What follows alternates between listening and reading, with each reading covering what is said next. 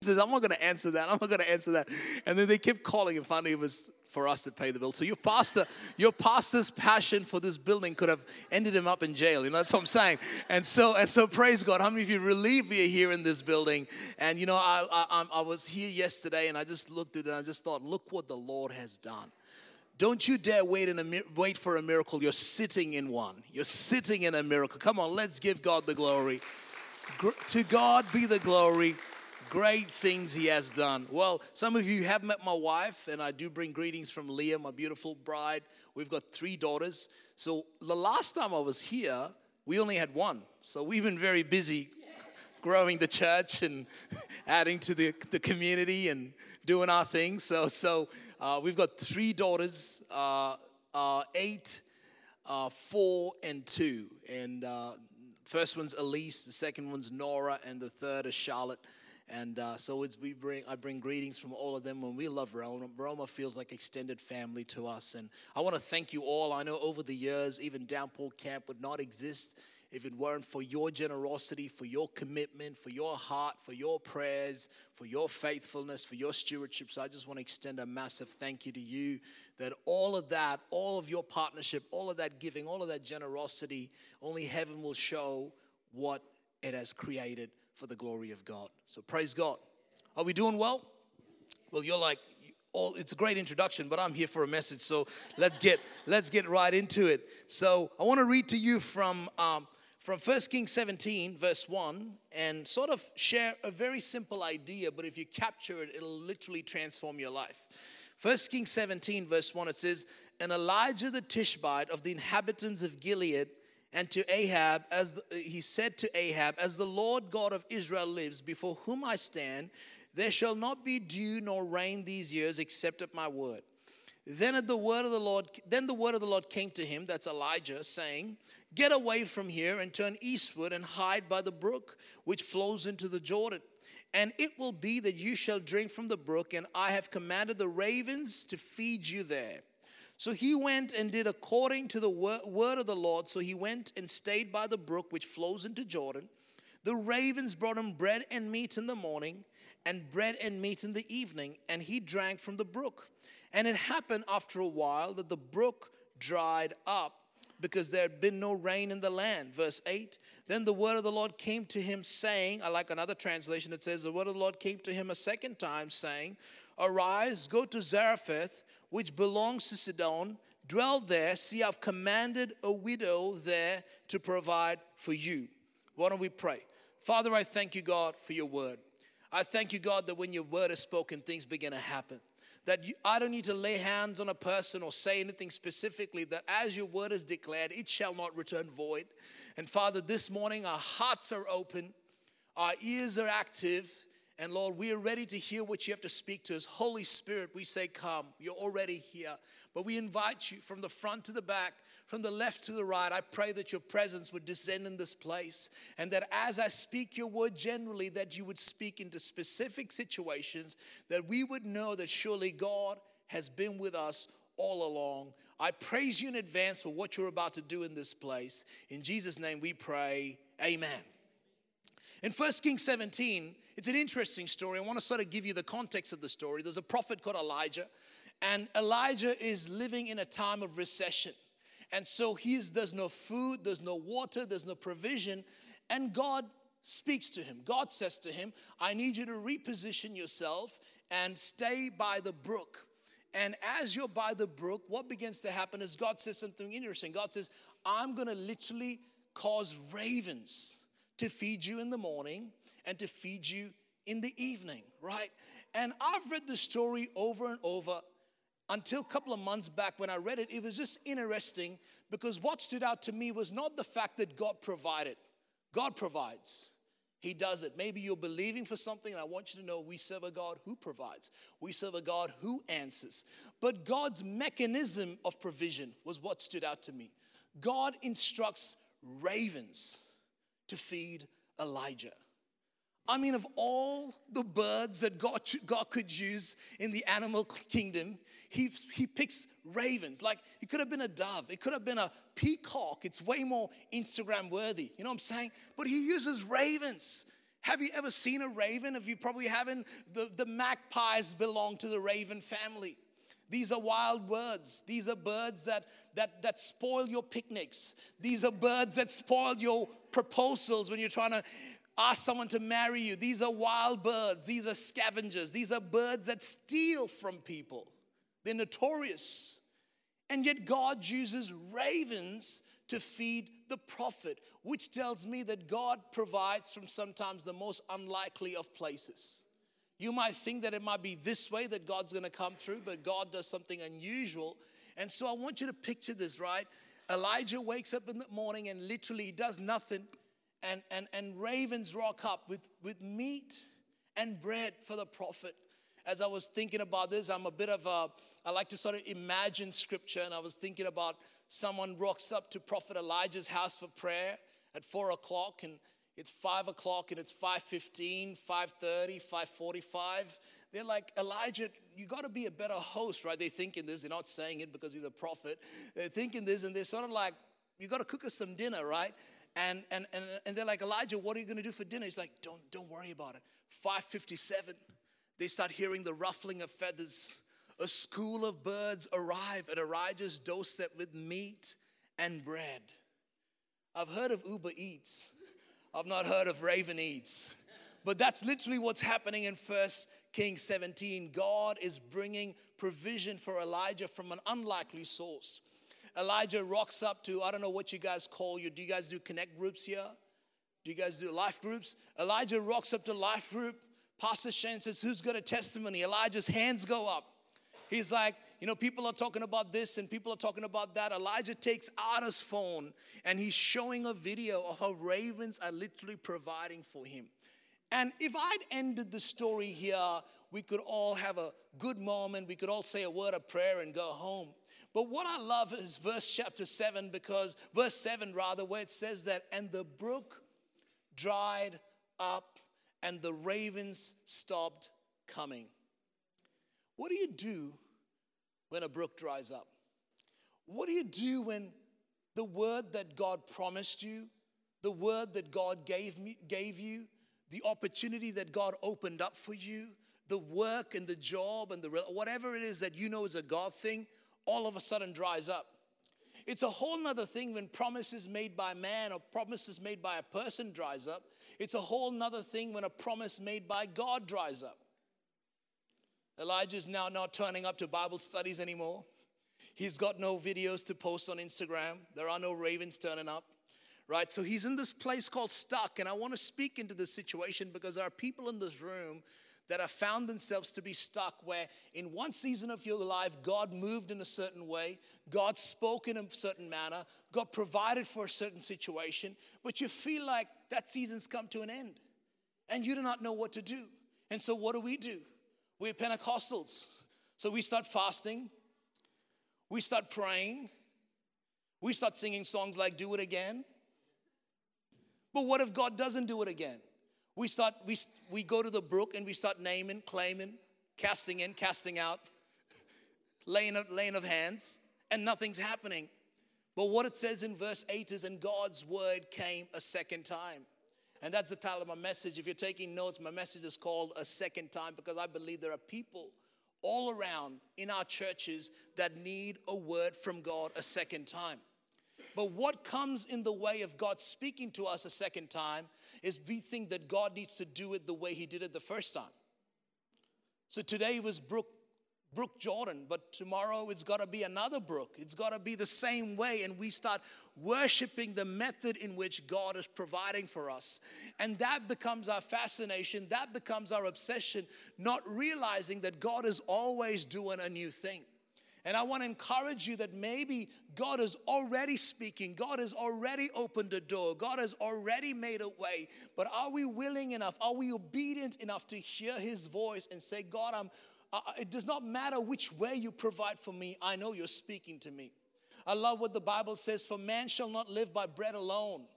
Man shall not live by ravens alone. Man shall not live by that first provision that God provided for you. Man shall not live by that first way that you did ministry. Man shall not live by that, but by every word that proceeds from the mouth of God. Church, I want you to understand that we serve a God who speaks. We serve a God who answers. And we serve a God who does not just speak to us the first time, but we serve a God who speaks the second time. If you believe that, give God a clap of praise. He's a God that speaks the second time. And if you are stuck, and if you are dry, and if you are weary, and if you feel like Elijah, where God moved in one way at one point in your life, you're the perfect candidate for a God who's about to speak a second time. Let's be hopeful. Let's be expectant. Let's be full of the sense of anticipation that we serve a God who speaks a second time, because, church, He does. And we read in the story that God does something incredible. God leads them to the house of a widow, and one thing leads to another, and one miracle to another. And sometimes that's what God does. I've heard pastors say this. I've heard a lot of pastors say this. God guides by what He provides. My experience has been God guides by what He withholds. Sometimes we're like, well, God, I need, could it be possible that it's not the devil that closed the door? Could it be possible that it's God that closed the door? So that you could be positioned for a second word. You could be positioned for a second time. You could be positioned for a second opportunity. You could be positioned for a second chance. And the Bible is filled with stories upon stories upon stories of people that saw God move not just once, but God began to move a second time. And I've got a few characters in the Bible that's gonna help us sort of drive this idea. The second guy that I want to talk about, we've got hundreds of people in Scripture, but the second guy I want to talk about is a guy called Moses. How many of you have heard about this guy called Moses? Exodus chapter 1, 2, 3. It's the story of Moses. I'm going to give you the paraphrase version. Don't have a scripture for you. You just need to trust me. Go home and check. Fact check this story. But the story of Moses is born in Egypt. The nation of Israel is literally in Egypt, and the king of the land, you know, he's got this spirit where he's just like trying to kill all these boys. And literally Moses is this promised child. And if you read Exodus 1 and 2, the script of Exodus 1 and 2 sounds like a Disney story. Literally. You know what I'm saying? Like if you were to smell the pages of Exodus 1 and 2, it'd smell like strawberry. It's literally, why are you guys giving me that look like I'm faking this thing? I mean, literally, it's like a Disney story. Like this baby is born, and then the mom takes care of the baby, and then the mom puts the baby in a basket, and as the baby is floating in the basket on the other side of the river, Pharaoh's daughter is about to have a bath. I mean, think about coincidence, think about God incidents, think about Disney direction, right? The baby is floating, and as she's coming out of the water, she says, holding a baby looks good on Instagram. I'll get a lot more likes, but I don't want to have a baby. She takes the baby. This baby makes me look good. It's like a little pet, right? And literally at the same time, Moses' sister rocks up, says, do you want daycare, right? There's a mother, there's an Egyptian mom looking to help you out, which is AKA Moses' mother. Moses' mother gets a deal of a lifetime. Take care of your own child and we'll pay you for it. How many mothers in the room would like that deal? You know, I'm talking about a Disney situation. And Moses grows in the palace. He learns karate, martial arts, learns to read and write, learns the way of royalty, learns how to be like a king, learns how to be like a prince, and literally begins to realize that all of this was for God to raise him up to be the deliverer of his people, the Israelite. And then we find in Exodus chapter 3 that Moses gets overzealous, takes matters into his own hands, and kills an Egyptian. And overnight, Moses goes from a prince to being the most wanted man in Egypt. He runs into the wilderness thinking his life is a mess, that he has destroyed God's plan for not just his life, but for all of his nation, all of his tribe, all of his people. He's living in the land of regret. He's not hanging around humans anymore. He's hanging around sheep. And literally one day in Exodus chapter 4, as he's doing his thing, he sees a bush that's burning. And it intrigues him enough to sort of see what's happening. And God begins to speak to him out of the bush a second time. And there are people in this place, you feel like you were passionate for God, you wanted to do things for God, and maybe you're a bit too zealous, and maybe you're a bit too overexcited, and maybe you're a bit too enthusiastic, and maybe you sort of went a bit ahead of your season, and now you feel like, I've touched the iron, it's too hot, I don't want to step back into it. But I want you to know that we serve a God who turns up, who rocks up, who arrives in the most unusual of places. He will set a bush on fire and speak from that bush just so that you could send a message that he's a God that speaks the second time. He will send a brown-skinned, suit-wearing pastor from Brisbane with an unusual accent to tell you that he's a God that speaks the second time. That's the God you serve. That's the God you call upon, because he's a God who speaks the second time. That's Moses. Moses living in the land of regret. Moses living in the land of enthusiasm. And I want to speak to every person that was zealous once for God and you feel like you've lost that. I want to encourage you that if you serve a God who's calling you a second time, he's saying, come on, son, come on, daughter, rise up. Step back into that office. Step back into that place. Start serving the house of God. Start serving this ministry. Start being planted in God's house. Maybe there was a season 20 years ago, 10 years ago, 5 years ago, 3 years ago, you did that. But it's time for God to speak to us one more time about those things that's been burning on our hearts. The third person that's going to help us this morning is a guy called Jonah.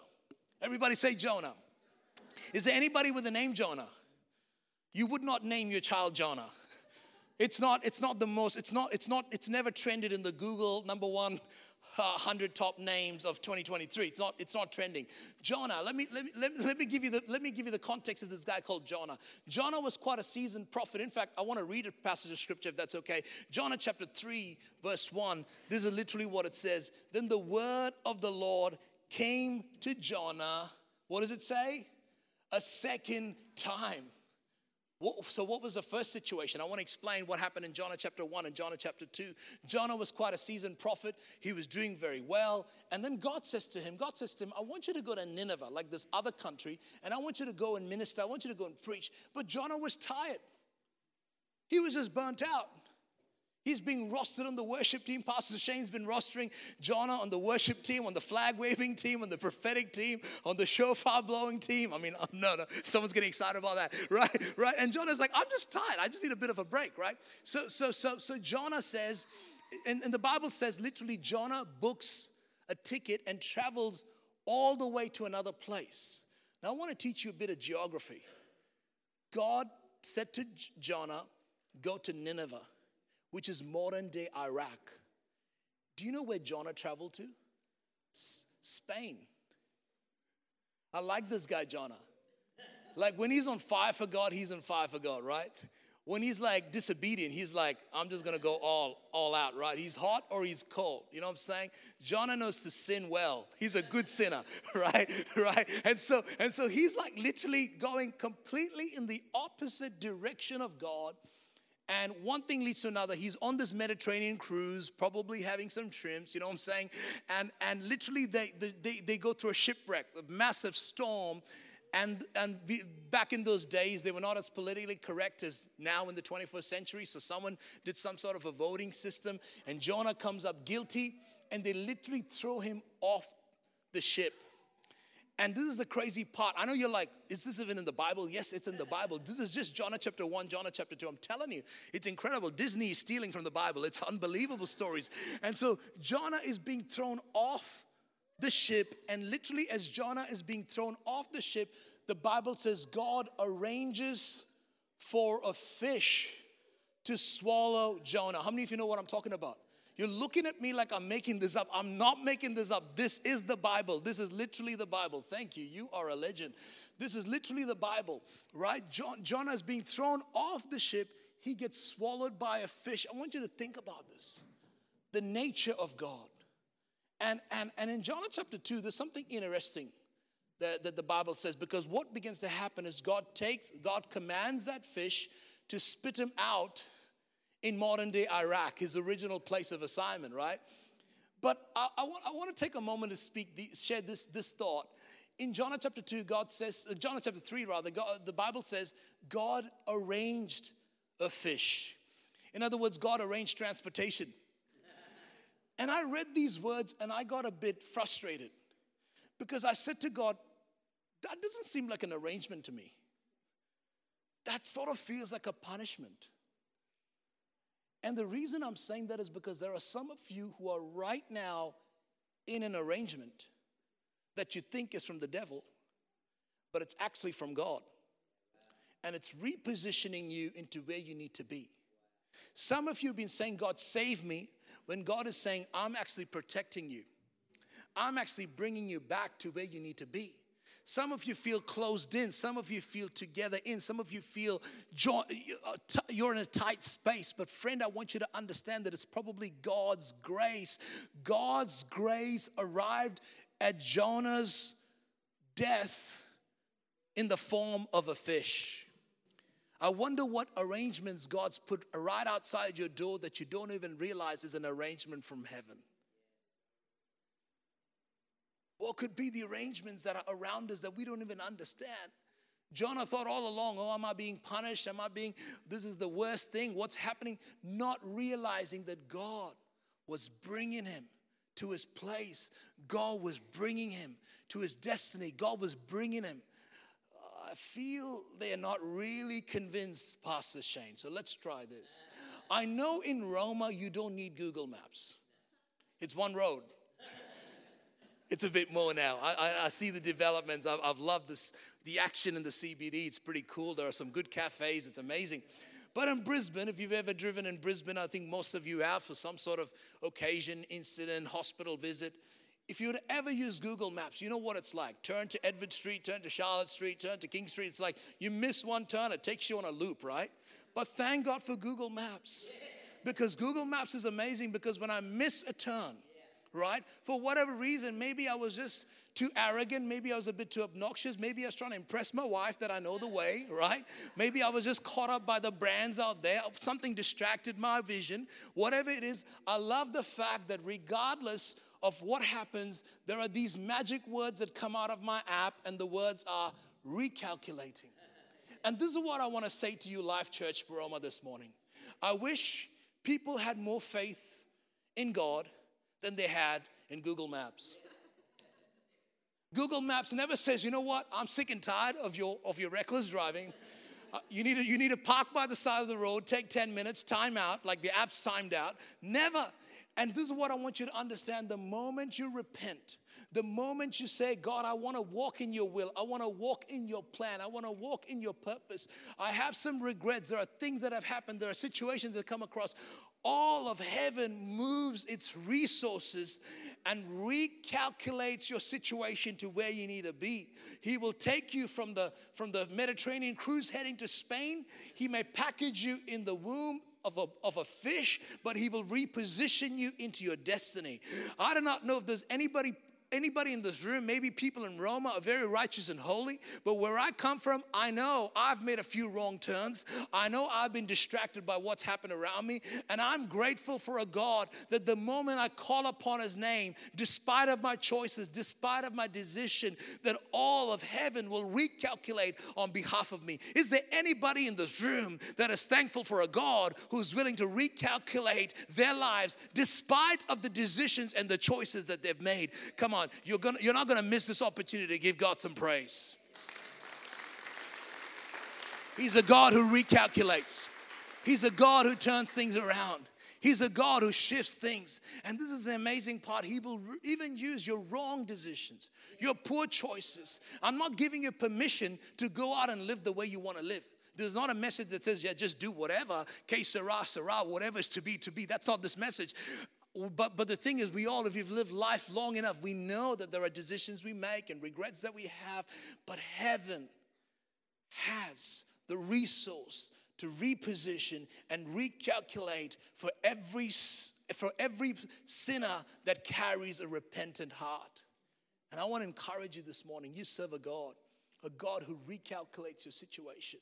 I want you to stop living in the land of regret. Oh, I'm so sad. I made that decision. I shouldn't have. You know, back in 1978, there was an opportunity. Come on. It's a new day. It's a new season. It's a new building. It's a new opportunity. Look, I lifted my eyes to the hills. Where does my help come from? My help does not come from man. My help does not come from that business idea. My help comes from the Lord, the creator of the heavens and the earth. Lord, I need you. Lord, I'm hungry and thirsty for you. Lord, I'm sorry for the decisions I've made. But today, on this day, this morning, Lord, I'm saying, God, press the reset button. Press the recalculation button. It may mean that I might have to be in a tight space for a moment. It may mean that I might have to abide by some of your arrangements. But as long as you're repositioning me back into my purpose, back into my destiny, as Mary said to the angel, be it unto me according to your word. I'm willing, I'm ready, I'm expected, and I know you're a God who redeems everything that's been lost in Jesus' name. So we've got Jonah, and then the last person is this guy called Samuel. In 1 Samuel chapter 16, verse 1, it says, now the Lord said to Samuel, how long will you mourn for Saul, seeing I've rejected him from reigning over Israel? Fill your horn with oil and go. I'm sending you to Jesse the Bethlehemite, for I have provided myself a king among his sons. Let's talk about the story. What's the story? There was a guy called Samuel, who's prophet of God, man of God, and he chooses a guy called Saul to become king of Israel. Saul makes his own decision, makes his own choices, does not turn to the things of God, and starts living the way he wants to live. Samuel starts living in the land of regret. He starts blaming himself. Samuel's done nothing wrong, but he just becomes the victim, right? And I love what God says to Samuel. God says to him, how long will you grieve for Saul? And I want to say to people in this room, grieving's okay, but even grief comes with an expiry date. God does not say it's bad you're grieving. God does not say it's sinful you're grieving. I think grief is an important part of our soul and our health and all of that and all the processes that come with it, right? But even grief has an expiry date. And I think some of us have begun to camp in the valley of grief when God is saying you've got to shake off the grief. You've got to step into this new place. And, you know, we saw this as I was leading a church through COVID. One of the big grief for a lot of our people were people that were once coming to church, people that were once with God, people that once were leading them, people that once they were leading, all of a sudden they just never turned up. It's like church has come back. We're still waiting. 3 years in, we're still waiting for some people to come back, right? And people start living in the camp of grief because they feel like a failure. They feel like they did something wrong and start blaming themselves. But I love what God says to Samuel. God says, fill your cup with oil. He's literally saying, get a new anointing. Get a new touch from God. Get positioned under the things of the Holy Spirit. Enter my presence once again. Step into that place of worship. In church, this happens to me all the time. Some mornings I wake up, don't feel that great for whatever reason, and I just get into God's presence, and all of a sudden, He just begins to fill me with the oil of heaven. He just begins to fill me with His presence. And one of the greatest ways that you can hear from God a second time is to literally enter into His presence. Life Church, I want to encourage you this morning. Shake off the grief. I want to encourage you this morning. I understand that there might be regrets. I understand there might have been a relationship breakdown. I understand there might be situations that's happened. But at the end of the day, you cannot take on their decisions. You cannot take on what they've done. God is saying to you, it's a new day. You're positioned for my word a second time. I like what God says to Samuel. I have found another man after my own heart. God is saying to you, I found another assignment for you. I found another opportunity for you. I found another situation for you. And God is inviting us. He's saying, step into that place and enter into my presence once again, a second time. A second time, a second time. And this is what God does. He uses everything that comes our way. You know, the Bible says, for God works all things together. A lot of Christians read it as God works all good things together. God works all breakthroughs together, all miracles together, all happy moments together. All includes the divorce. All includes bankruptcy. All includes being fired from your job. All includes the fact that you're probably looking for a house.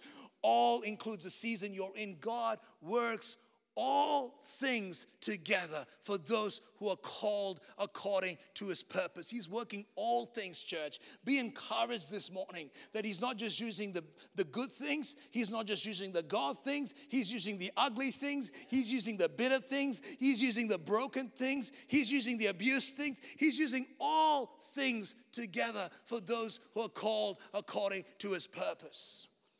If some of you know my wife's story, maybe you don't. But my wife has a crazy story. When she was a young girl, found herself in a situation where she was violently abused by a bunch of men and lived in this land of disappointment, grief, and unforgiveness for many years, and literally then had an open heaven encounter. And today, she gets invited to places that I would love to go be invited to, but they don't have me. I drive her there.